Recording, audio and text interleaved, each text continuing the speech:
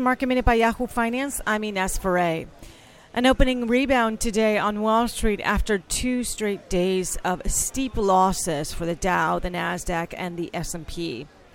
Lowe's reported its quarterly results with earnings per share beating estimates. Revenue came in short of expectations, and comparable sales also came in short of what the street was expecting. The company said it's 1 year into its turnaround plan, which includes revamping Lowes.com and trying to attract more professional home builders. And Wendy's reported earnings in line with Wall Street estimates. Revenue came in above street estimates. Its North American same-store sales increased 4.3% last quarter, year over year. That's better than what the street had been expecting. For more Market Minute news, head to yahoofinance.com.